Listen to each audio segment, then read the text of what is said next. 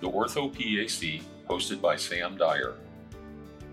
Welcome to the Ortho PAC, where we discuss up-to-date orthopedic topics for the busy clinician.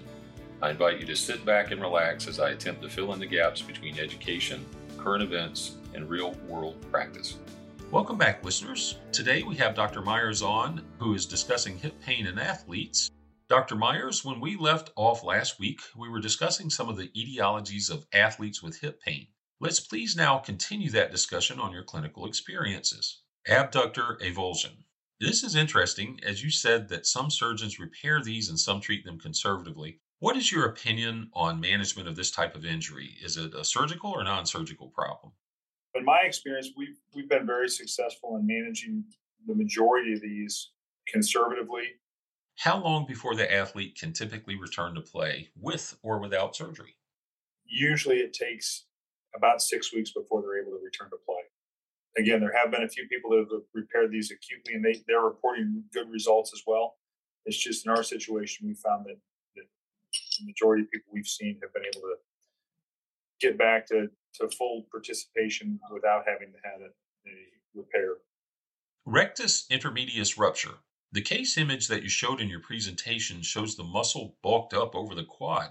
I haven't seen this in practice, but it reminded me of how patients get the so-called Popeye muscle when they tear their proximal biceps tendon and the muscle retracts distally. How do you manage this? Is it an injection, therapy, surgery? Again, this is something that commonly occurs as a kind of a forceful eccentric contraction. So we'll see it in a sprinter, or sometimes in a kicking athlete as they go to strike the ball, they'll feel a pop. Our treatment for this has been a corticosteroid injection into the injury, and then pretty aggressive physical therapy, focusing on some Graston, some eccentric strengthening, and then gradual return to activities. And what I've seen is that's usually about 6 weeks. Sports hernia. Dr. Maiers, can you please explain to our listeners what is a sports hernia and what are some common exam findings? What are some treatment options for a sports hernia? Is it common to also have FAI? Sports hernia is a little bit of an outdated term. What they prefer to call it now is a core muscle injury, but it's oftentimes a mismatch between the abdominal musculature attaching on the pubic ramus superiorly and the adductor musculature originating from there, from below. And oftentimes there'll be a tear of that kind of aponeurosis where those two come together. Typical exam findings will be pain with a resisted sit-up, pain with resisted adduction. Typical complaints of this will be kind of discomfort down, almost kind of where on their pubic bone is, and that's relatively a deep position down there.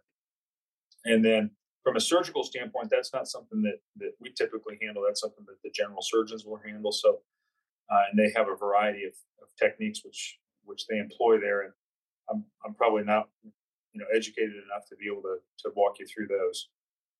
Morel-Lavallée lesion. I have actually seen this a few times, but the times I saw it were from things other than sports. Can you please explain to our listeners what this is and how does it present? Please explain to our listeners how you would manage this injury. Do you ever aspirate them or debride them arthroscopically or inject a sclerosing agent? So I have not done anything to them. So a Morel-Lavallée lesion is an internal degloving injury between the fascia, and what we've seen people that have had them aspirated multiple times, they seem just to reaccumulate. So the way we've managed them is with compression shorts, oftentimes a hip spiker wrap, just to put some compression on that area. And then once the lesion starts to go down and the patients are feeling comfortable in returning to activities, depending on what activity that is, we may build them a custom pad to protect the area so they don't continue to take shots on it. Dr. Maiers, you put up a slide regarding athletes with hip pain and pearls about athletes with hip pain, and I was hoping you would elaborate on these for our listeners. I'll read out and then please comment. Listen to the patient. It gets really easy in medicine to take a look at the patient's x-rays and their imaging studies and walk into you've already seen those before you see the patient. And so you walk in with a kind of a preconceived idea of what's going on.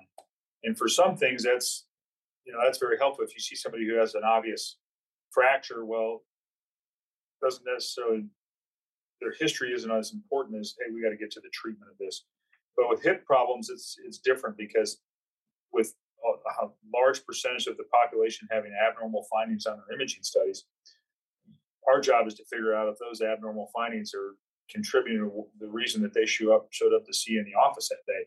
And so I want to listen to the patient and see, do their symptoms match up with what I see on their imaging studies, and what do their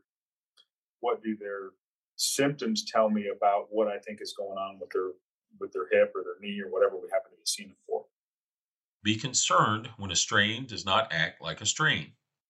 There's a lot of people that will come in and they'll say they've had a groin strain for 6 months. Well, muscle injuries, pretty unusual for a muscle injury, whether it's a groin, quad, pec, to linger for 6 months and that be truly the only thing that's going on. So you have to be suspicious that there's some other pathology going on other than just this persistent, muscle strain. And so when somebody tells me they've had a groin strain for 6 months, I tend to want to dig deeper and figure out what truly is going on. Don't confuse abnormal morphology with pathology. And I just want to throw in here, in your presentation, you described someone with positive x-ray findings of a cam lesion, but wound up having a sports hernia.